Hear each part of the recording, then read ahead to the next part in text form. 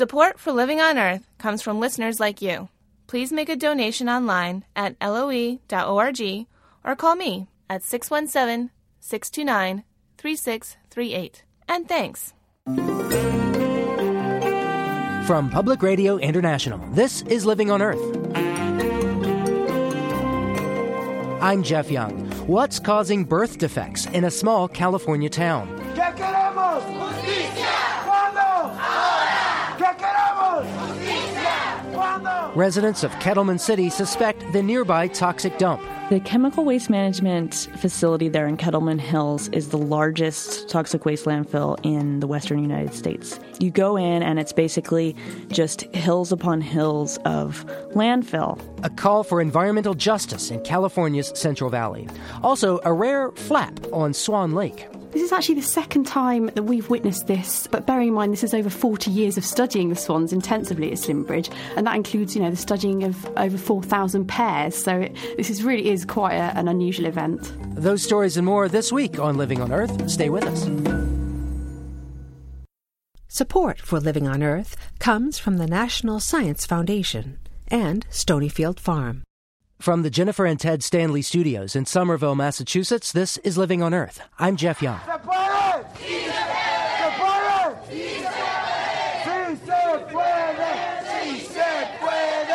Kettleman City, California wants answers. Babies in the poor and largely Latino town are being born with deformities, and residents want to know why.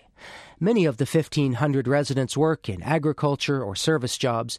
The town lies about halfway between San Francisco and Los Angeles, and it's a common stopping point for travelers on Interstate 5. The town's other major employer is a sprawling chemical waste site. For decades, Kettleman City residents have fought chemical waste management over proposed expansions of its landfill. The dispute has included charges of environmental racism and repeated concerns that the toxic dump is causing health problems. Now people suspect chemical waste is to blame for the recent spike in birth defects. 5 area babies born in a 15-month period in 2007 and 2008 suffered severe birth defects, including cleft palate, heart problems, and developmental delays. Maria Salcedo, a 17-year resident of the area, gave birth to one of those children, a daughter named Ashley. Cuando Ashley nació, me dijeron que ella iba a fallecer al mes, no iba a pasar de 2 meses. When Ashley was born, they told me she would make it a month. She wouldn't live to 2 months. But time passed and Ashley was 5, 6, 7 months. I thought that she would be with me longer. But when she got to be 10 months old, I could see that what they told me was true, that she was going to die. And she did. Maria Salcedo was among the residents who crowded a recent emotional meeting in Kettleman City. Health officials shared preliminary results of an investigation of the birth defects and possible causes. Reporter Zadie Stavely with Radio Bilingüe was at the meeting. She's also visited the chemical waste facility, which covers some 1,600 acres. The chemical waste management facility there in Kettleman Hills is the largest toxic waste landfill in the western United States. It takes paints, oils. It's actually the only facility in the state that is allowed to take PCBs. The liquid PCBs there are washed out of, old transmitters from telephone lines and fluorescent tubes. And the metal containers are dumped there in the landfill in Kettleman City. You go in and it's basically just hills upon hills of landfill.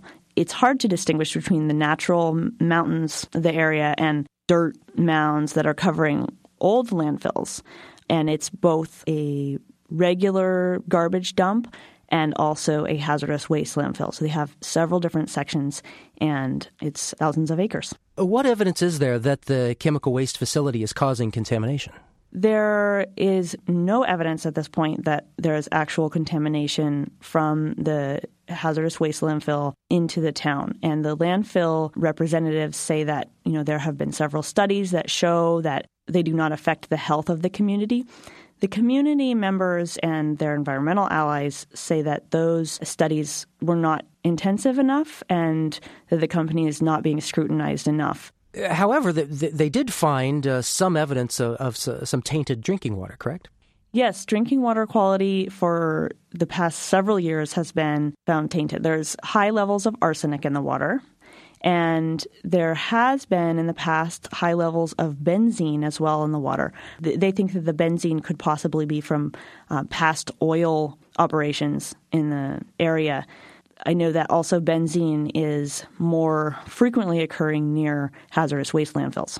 Now, what do we know about the possible links between the kinds of birth defects that people are suffering in Kettleman City and the potential exposure to the kinds of chemicals that are in that facility? There's several studies that show that certain birth defects are more common in the vicinity of hazardous waste landfills. Unfortunately, it's not clear why. There are other risk factors that could be associated with these kinds of birth defects. I gather the public health officials tried to communicate those, but it didn't go over very well. Yes, the public health officials included in their handout a section called Possible Causes of Birth Defects, and they did not include there any environmental risk factors.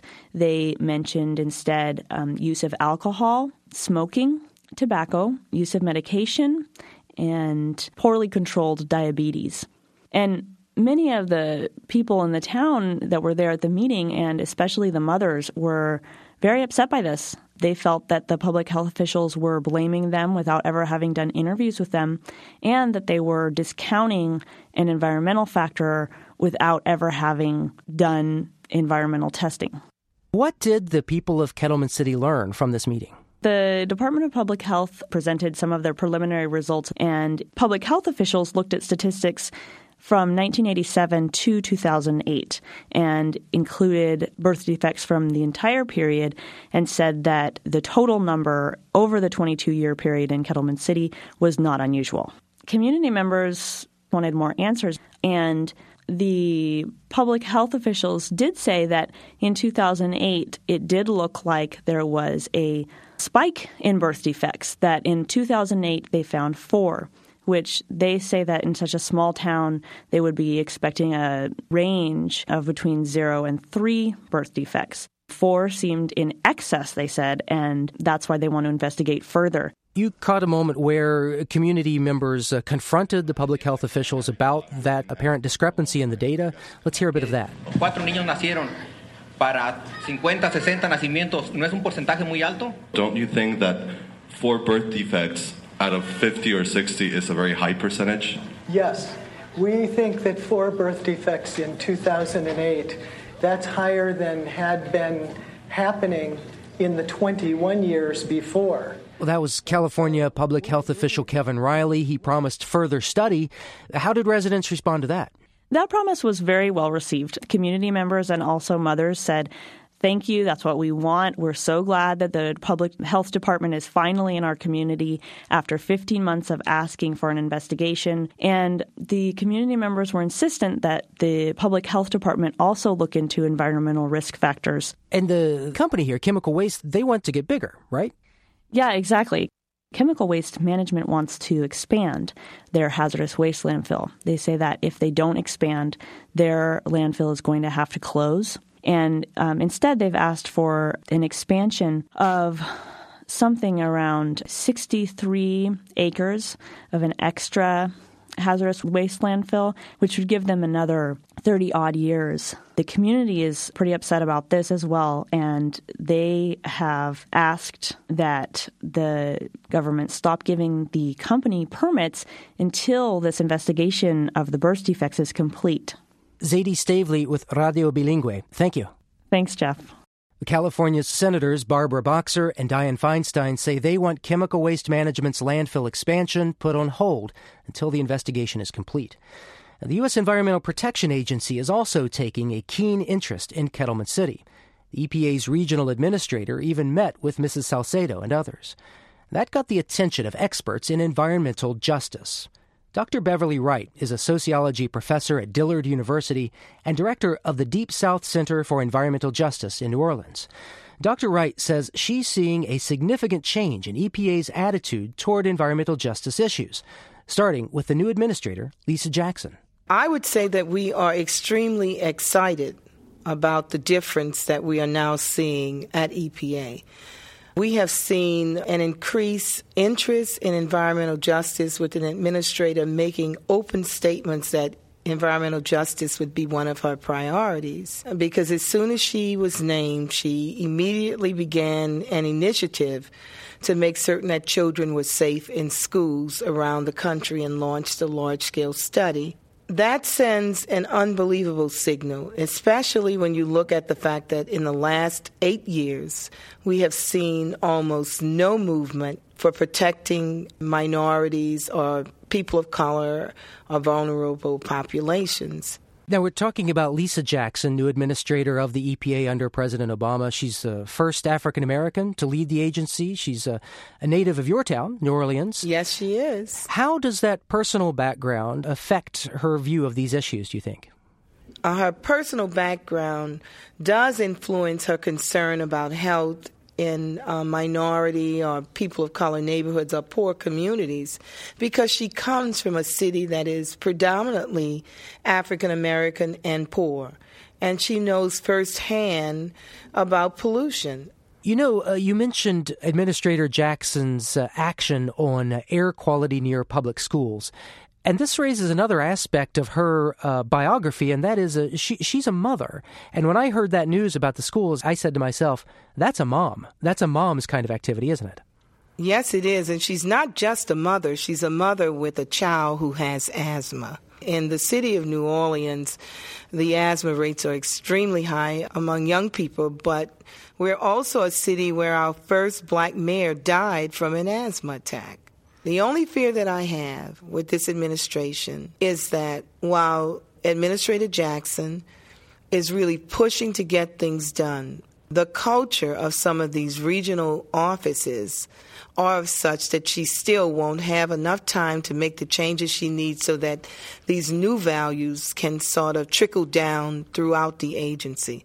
What would you be watching for in a case like the Kettleman City, California case that would indicate real action and not just a change in rhetoric? When, in fact, you begin to see that something is taking place to protect people.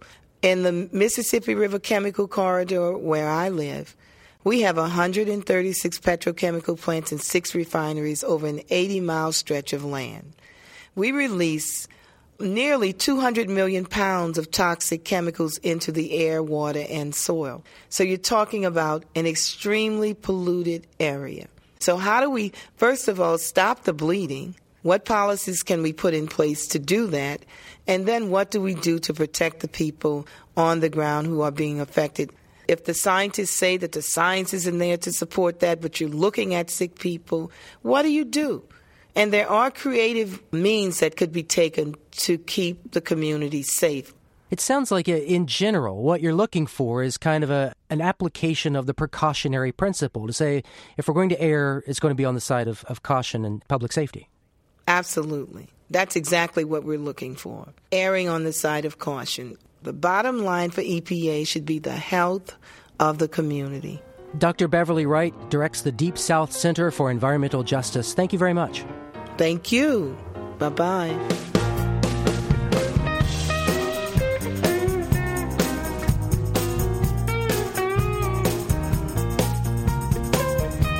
In a minute, women in Uganda hatch a plan for a brighter future, and it starts with chickens.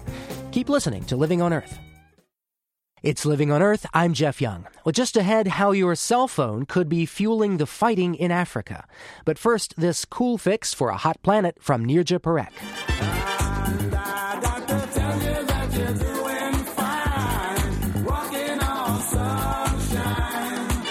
Solar energy panels are making a move from their usual rooftop resting places down to our roadways.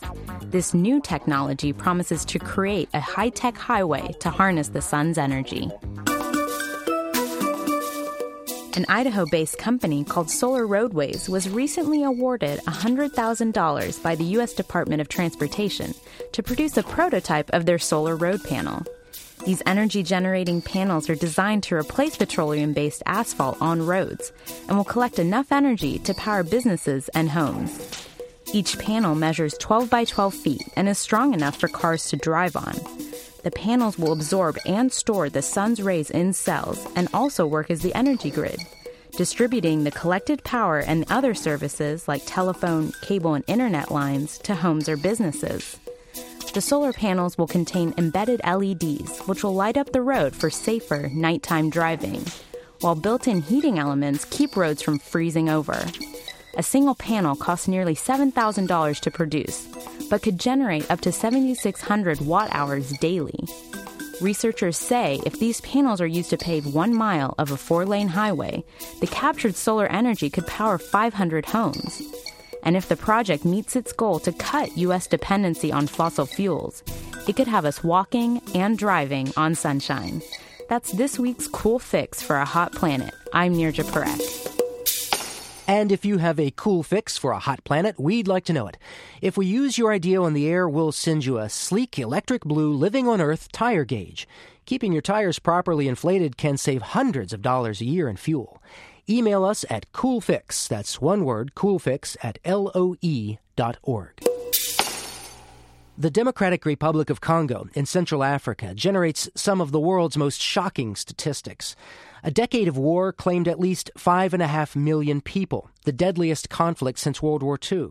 And more than 1,000 still die each day from factional violence. More than 1 million people were forced from their homes in Congo just last year, and it's been called the most dangerous place in the world to be a woman. 1 in 3 has been raped. Now, I'm reading these statistics from a text on my handheld, my smartphone, this thing, which could also have a connection to Congo's violence, according to David Sullivan. He's with the Enough Project, a Washington, D.C.-based group that's drawing attention to what Sullivan calls blood minerals. David, what's in this phone of mine that might be from the eastern Congo? Well, there's what we've called the 3 T's, tin, tantalum, and tungsten, as well as gold. Tantalum, which in Africa is called coltan, that's the mineral ore, is used in something called capacitors, which are crucial to storing energy and so are very necessary for any sort of portable electronic device. Then you have tin. Tin is actually used as the solder which affixes components to the circuit board of the phone. Tungsten, in particular with cell phones, it's actually used for the vibration alert. It gives the phone the capacity to vibrate. And then gold, used as a connector in various electronic products.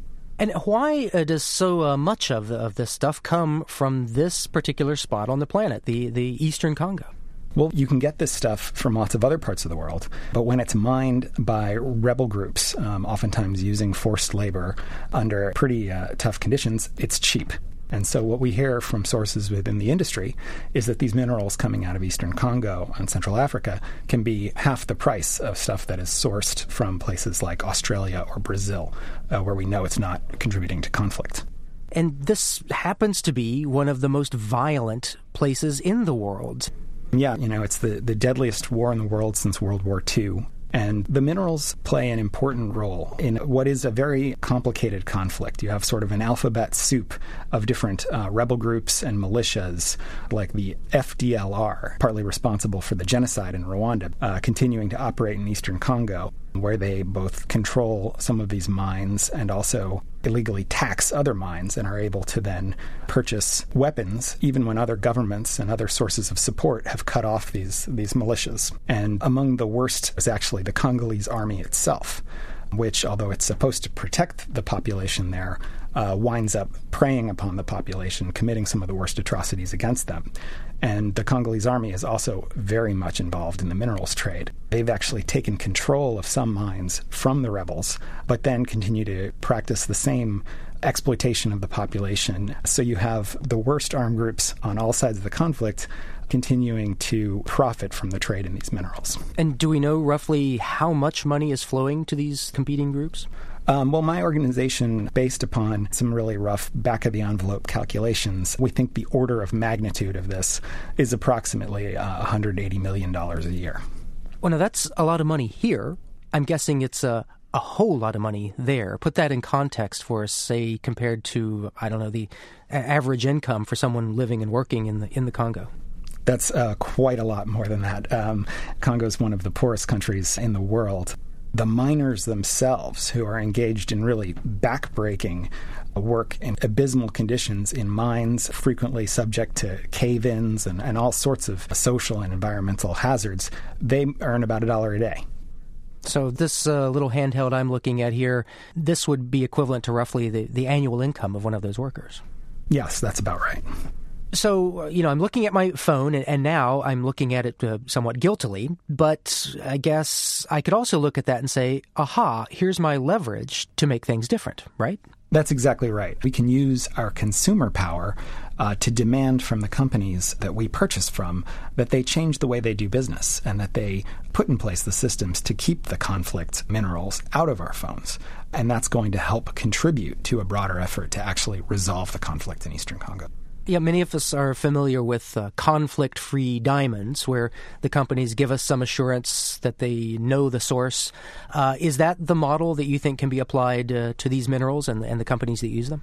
Ultimately, I think that is the model. What we would like to see, actually, is a kind of shifting of the burden of proof, because right now, companies cannot tell you with certainty that they are not sourcing minerals from Eastern Congo.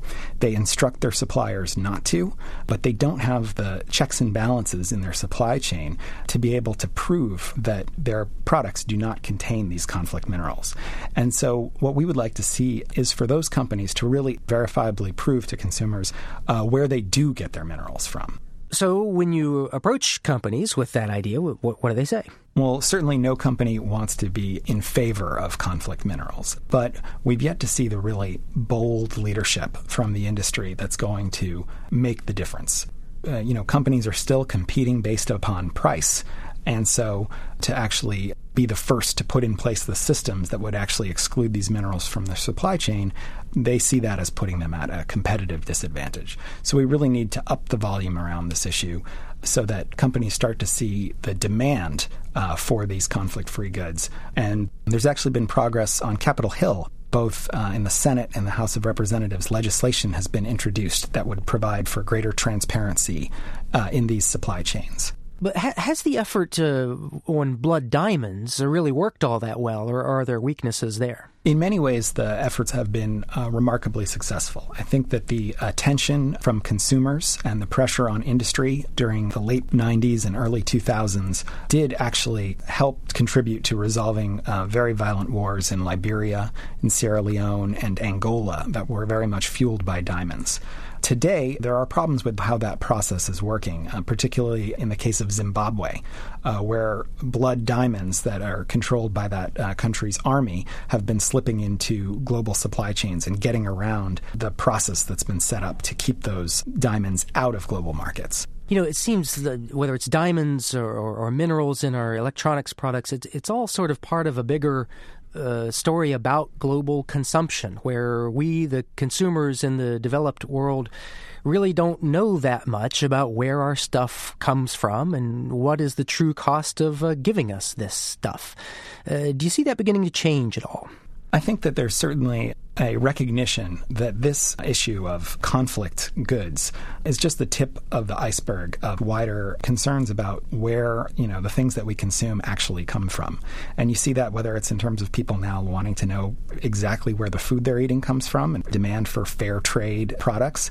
And increasingly we recognize that we need to really get to the bottom of these supply chains and ensure that things like child labor, labor rights, and environmental concerns, as well as these human rights concerns, really make a change. David Sullivan with the Enough Project, telling us about blood minerals. Thank you very much.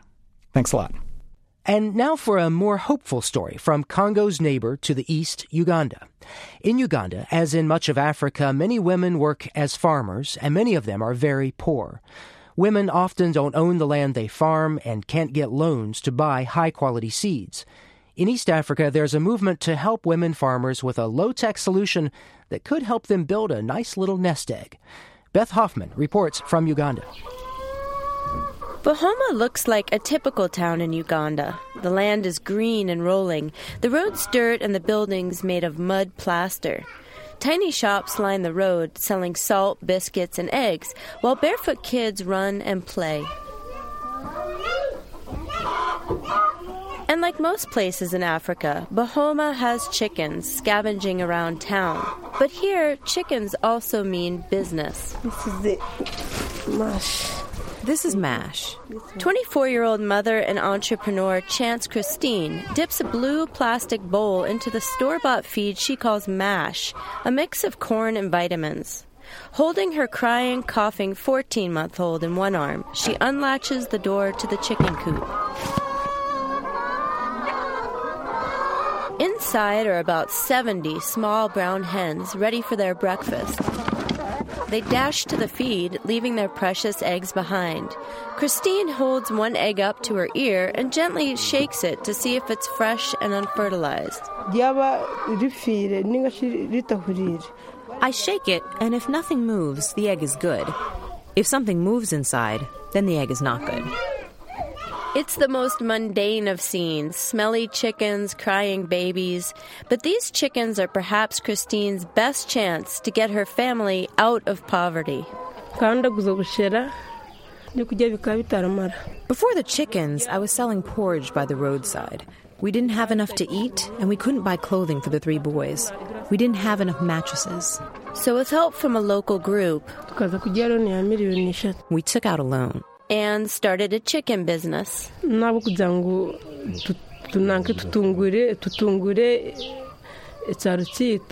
nowhere to buy eggs, and people were coming past here going to the neighboring town to buy them. So we started raising chickens to cater to the community, and because they help my family. If you want to help women and the children, I think investing in local chicken is very, very important. Anthony Mugisha sits behind a large wooden desk at his office at Makerere University in Uganda's capital, Kampala. Mugisha is a professor of animal health and social economics and works with the FAO, the UN Food and Agriculture Organization. To sell a cow, it takes big decision. It's a big animal. But if you need salt, you need paraffin, you need soap, just pick one chicken, go sell it in the market, get the money. So it solves immediate problems. When people talk of food security, they think of crops. But you can find there are some households where they have enough food. They have got bananas, they have got maize, but the children are undernourished because they are not getting the balanced diet of animal proteins. And there are other reasons why raising chickens in Africa makes good sense. For one, as the population increases, available land decreases. Yet farmers don't need a lot of land to raise chickens. Grazing cattle in a changing climate is also unpredictable. But chickens can cope with drought and flood far better than cows.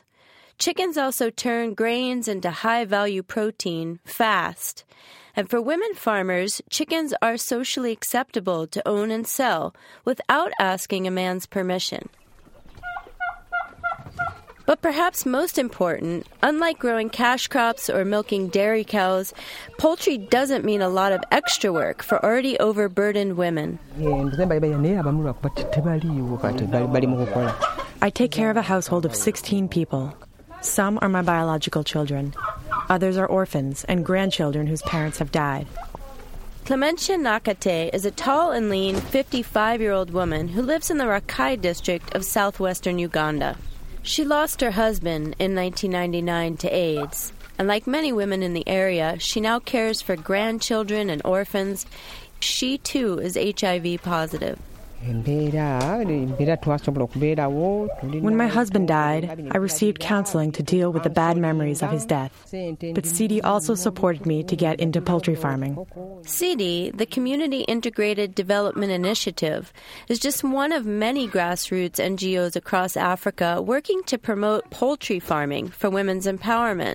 Tanzania, South Africa, Ethiopia, even Bangladesh have all adopted similar programs. They also encourage women like Nakate to form farmer cooperatives.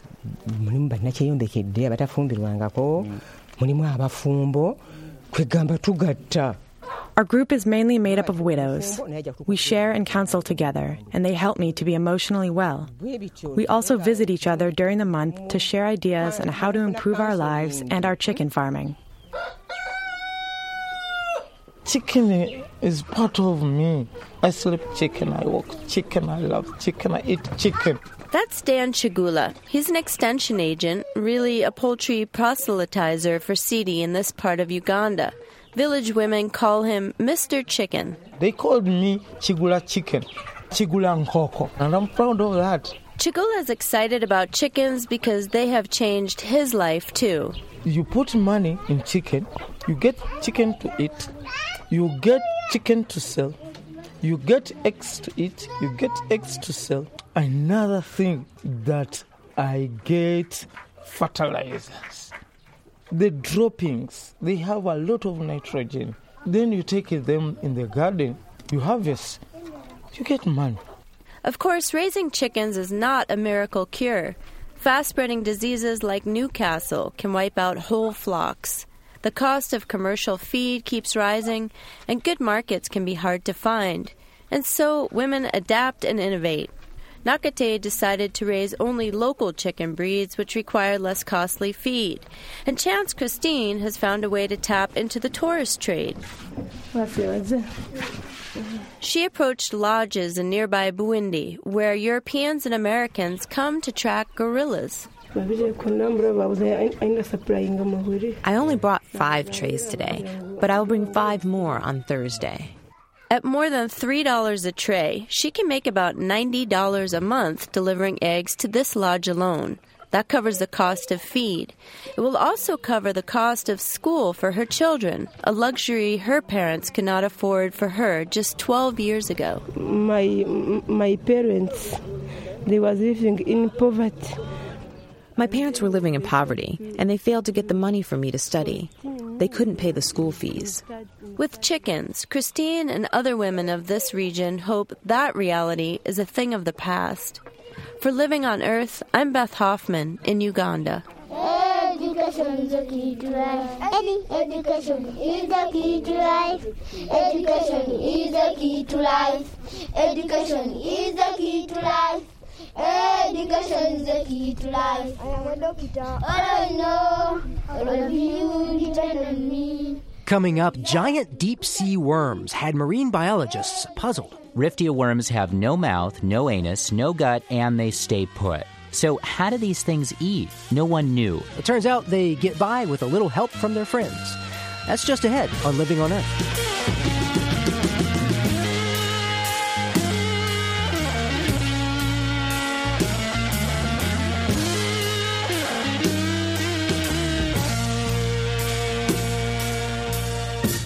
Support for the Environmental Health Desk at Living on Earth comes from the Cedar Tree Foundation. Support also comes from the Richard and Rhoda Goldman Fund for coverage of population and the environment, and from Gilman Ordway for coverage of conservation and environmental change. This is Living on Earth on PRI, Public Radio International. It's Living on Earth. I'm Jeff Young. If you watched the Super Bowl, you might have caught the new ad for Audi's A3 TDI, a low-emissions diesel car. The ad features an aggressive eco vice squad. Okay, so it's 3708, paper plastic. Plastic. That's the magic word. What? Green police. You picked the wrong day to mess with the ecosystem, plastic boy. Battery! Let's go, take the house, come on! Put the rind down! Sir, that's a composting virgin! The Green Police bust enviro violators for plastic bottles and incandescent light bulbs. They inspect cars at a roadblock, where the Audi, of course, gets the green light. You got a TDI here? Clean diesel. You're good to go, sir. Well, that Super Bowl spot kicked off a bit of controversy, with conservatives, liberals, environmentalists, and industry all feeling equally aggrieved by Audi's ad. John Carroll's here to help us work out just what's going on. He teaches mass communication at Boston University, and when it comes to overthinking advertising, he's our go-to guy. John, welcome back. Nice to be back. Well, Audi's trying to sell the green car of the year here by poking fun at greens. That's kind of an odd way to try to sell something, isn't it? Not really. I mean, I think what they're looking for is an audience that can appreciate this kind of approach. This is a terrific spot for a number of different reasons. One of them is the pacing of the spot. And they had the audience on a string for the first 45 seconds, not knowing who this thing was for until they rolled out the Audi. The other part of it is the execution. I mean, they have rolled every visual cliche available, from newscasts, entertainment programs, advertising, all into one sort of green pig in a blanket. And it's so visually comforting that it just draws people in to the action. And then the third thing is the ambiguity of it. Even now the debate's going on, who should really be offended by this? And you don't know who's behind the thing for so long. It could be the tree muggerati, it could be the plastics industry, it could be Al Gore. You have no idea. And that's kept it alive for a whole week. And here we are doing our part by talking about it. Exactly. And a lot of people took this fairly seriously and seemed to get a little ticked off. Let's start with the environmentalists. They say this is a negative portrayal. Environmental blogger Adam Siegel declared it offensive on many levels. It promotes a view of environmentalism as heading toward a police state. I think that's going a little overboard. The ecotists dislike this spot because it reinforces the common image of the sort of know-it-all PC hall monitors who are out there. And I think that upsets them because people don't take them seriously enough when they go out and try to deliver their message. So I think what they're seeing is their credibility being chipped away at.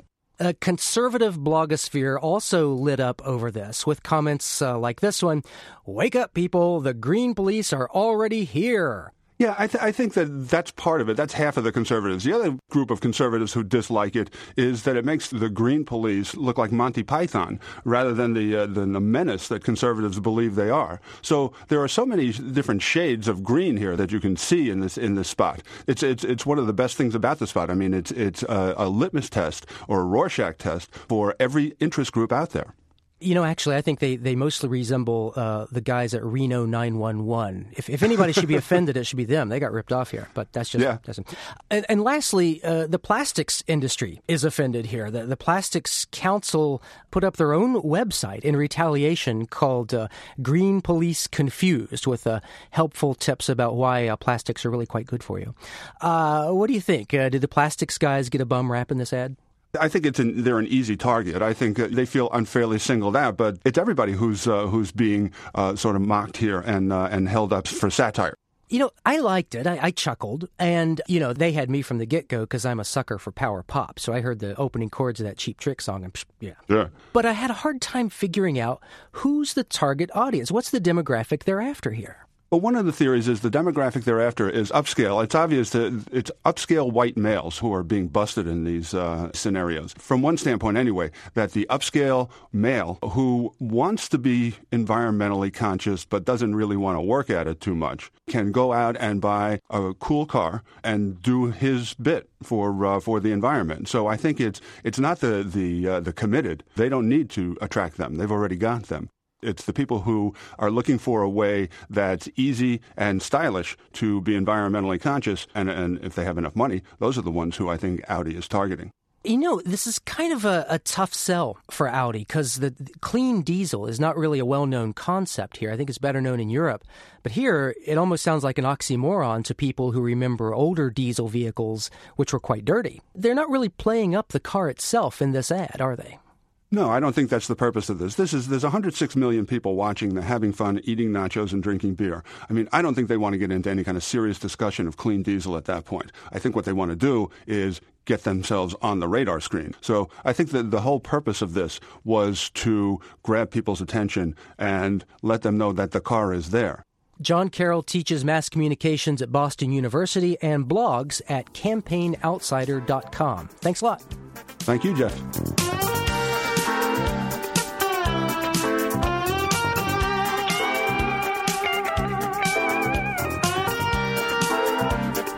Images of canoodling swans are common around Valentine's Day. Those graceful birds that mate for life are living symbols of lasting love, right? Well, it is with mixed emotions that we bring you a story about a bit of a flap on a certain swan lake. Those are Buick swans, recorded on Valentine's Day, 1966, at the Wildfowl and Wetlands Trust Centre in Slimbridge, England. Each year, the birds return to Slimbridge in their life-mated pairs from nesting grounds in the far north. But this year, naturalists like Julia Newth noticed something that has ruffled a few feathers. Ms. Newth is a wildlife health research officer at the center. Welcome to Living on Earth. Hello. Hello. So, what's going on with these swans? Well, it seems that we've witnessed a divorce, a swan divorce, this winter. A faithful pair called Serindi and Saruni have been returning for a few years as a couple. Serindi flew in with a new partner in December, and, we kind of thought perhaps something untoward had happened to her old mate Saruni. So we were therefore very surprised when Saruni rocked up a few weeks later also with a new partner. Scandalous. It is. It's very unusual in the swan world, certainly, for this to happen. How unusual? I mean, does this happen from time to time? Is this a first of its kind? This is actually the second time that we've witnessed this at Slimbridge, but bearing in mind this is over 40 years of studying the swans intensively at Slimbridge, and that includes, the studying of over 4,000 pairs, so this really is quite an unusual event. Before we seem too judgmental about this certain swan couple, I guess we should point out that over 40 years, just 2 examples of splits, that's a darned better marriage success rate than we humans can claim. It seems to be, yes. Any ideas about why they split up? One possible scenario could be, Saruni and Surindi never brought cygnets back to Slimbridge. They were never known to have bred before, so this failure to breed could be a possible reason as to why they've split. Certainly in the case of divorce previous to this, it was a similar pattern. The pair had never brought cygnets back to Slimbridge, so we can only really speculate, but this could be a possible reason. Do we know yet if the new pairings might be more successful in producing cygnets? Well, this is what's going to be fascinating, actually, next winter. The Buick swans will be leaving on migration to Russia towards the end of February. They'll hopefully return again in October. So hopefully we'll be able to kind of gather a bit more meat to the story. It'll be very interesting to see whether either pair brings back cygnets next year. Is this an opportunity to learn more about what happens when a monogamous pairing breaks down? We're certainly watching very closely. At Slimbridge, we're able to identify all the individual swans that come and winter here by their distinct bill pattern, which is a little bit like a unique thumbprint that us humans might have. So we know exactly who's paired with who. We've got both pairs back on the same lake now, so we're certainly watching very closely.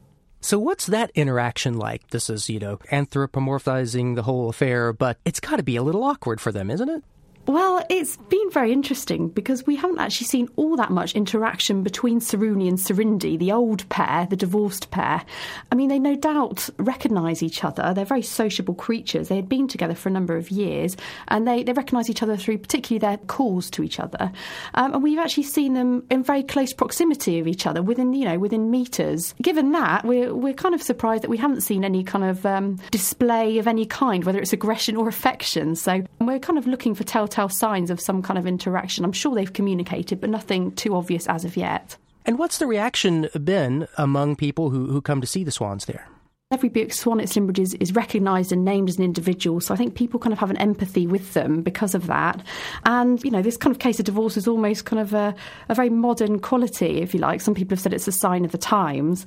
So I think people feel very connected to this kind of behaviour in a way, and some people can relate to it. So it's generated a lot of interest back at Slimbridge. Why is it that swans mate for life anyway? We project virtue on this, but there's real biology going on here. Why do they do it this way? Well, particularly for the Buick swans, they're migrating from their summer breeding grounds in Arctic Russia. That's 3,000 kilometres away. And when they arrive back up to breed on the tundra in May, they've only got a very short window in which to reproduce, rear the young, so they can fly back to their wintering grounds in September in northwest Europe. So they really only have a very short turnaround there. So we think a monogamy kind of benefits them. If they have the same partner, it cuts out time that they may have to spend otherwise looking for a new mate. And has this at all shaken your belief in the swan as a symbol of undying love?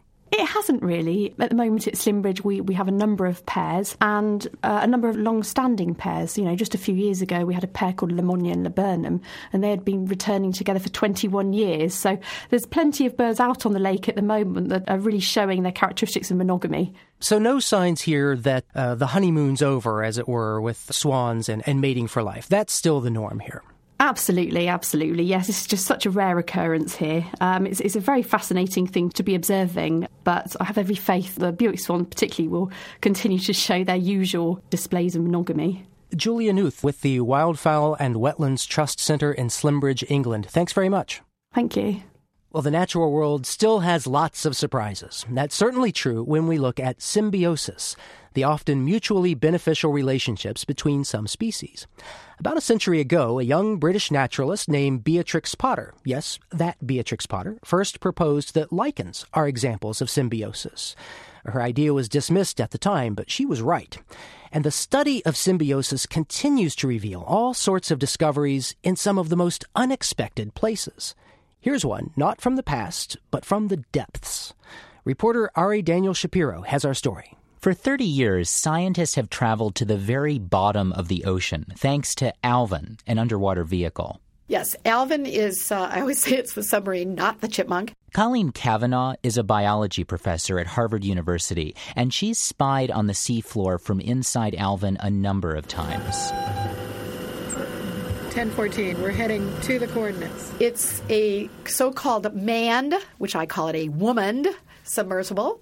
It has a pilot and carries 2 scientific observers. And it's tiny. The space where you actually sit, there's barely enough room to stretch your arms out to the sides. Tiny portholes let you look out. Not that there's that much to see. Most of the deep sea just looks like sediment or black rock. Very, very few organisms. But the story's different at places called hydrothermal vents. Basically, they're hot springs on the ocean floor. It's where 2 plates at the bottom of the ocean are being pushed apart as magma comes up. The magma's hot and acidic and has all kinds of chemicals in it, like sulfur. And, says Cavanaugh, it's stunning when you're in Alvin and you approach a hydrothermal vent. And you start way out. You start to see a crab here and a crab there, and then, maybe a fish goes by. And as you get closer and closer, there is more and more life. When you actually come up to them, it's an oasis. It's biomass that rivals a rainforest. When these hydrothermal vents were discovered, they completely blew open the view of the deep ocean as an empty, lifeless desert. There was tons of life down there, thickets of it. One of the creatures in this deep-sea rainforest is something called Riftia. Riftia is, they're so-called giant tube worms. They get up to 2 meters in length. So imagine a long white tube as tall as your refrigerator and as wide as a roll of quarters. And the part that you see that's so astonishing is that they have these brilliant red plumes. Like a pair of wide ruby lips at the end of this white tube. And this is effectively their gill or their lung. It's the equivalent of our lung. The red that you see is actually due to hemoglobin. So just like we have hemoglobin that carries our oxygen, so do these worms. And this hemoglobin is unique in that it binds both oxygen, like us, but it also binds sulfide in a separate spot. Strange enough yet? A worm at the bottom of the ocean as tall as your fridge that's got hemoglobin just like we do. And here's the really weird part about Riftia. As an adult, it's completely mouthless and gutless. That's right. Riftia worms have no mouth, no anus, no gut, and they stay put. So how do these things eat? No one knew until Cavanaugh had a kind of epiphany almost 30 years ago. It was a moment, but it took a while to prove. She was sitting through this talk during graduate school that wasn't what you'd call riveting. So, unbelievably, I was still awake when I jumped up and said, it's perfectly clear. They're effectively like plants, but using sulfur instead of sunlight. I mean, they must have sulfur-oxidizing chemosynthetic bacteria. Cavanaugh's revolutionary idea was that a special kind of bacteria lives inside the Riftia worms and actually feeds them. The bacteria use the energy from all the sulfur billowing about the hydrothermal vents to make food, carbohydrates and proteins, for themselves and for the worms. But this is a two-way street. The Riftia use their hemoglobin to bring the sulfur right to the bacteria's doorstep, and the worms also give the bacteria a place to live. Yes, so they're providing a home, in quotes, a warm, cozy environment.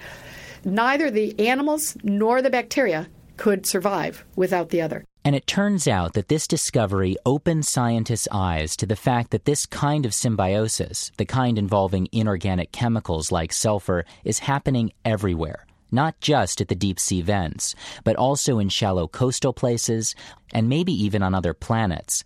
All these critters helping each other make a go of it in the universe. And all we had to do was take a lesson from a worm at the bottom of the ocean. For Living on Earth, I'm Ari Daniel Shapiro. Well, for photos and to hear more stories like this one about marine organisms, check out the podcast of the Encyclopedia of Life. You'll find a link on our website, loe.org. We leave you this week at a remote bend in Africa's River Mara. The Maasai of Kenya have a saying, hippos spend their day on the riverbed telling jokes and then surface as the sun goes down to laugh. Recordist Chris Watson watched about 20 hippos at dusk emerge from the river for dinner. He recorded their chatter, which can be found along with other recordings of wildlife on his CD called Outside the Circle of Fire.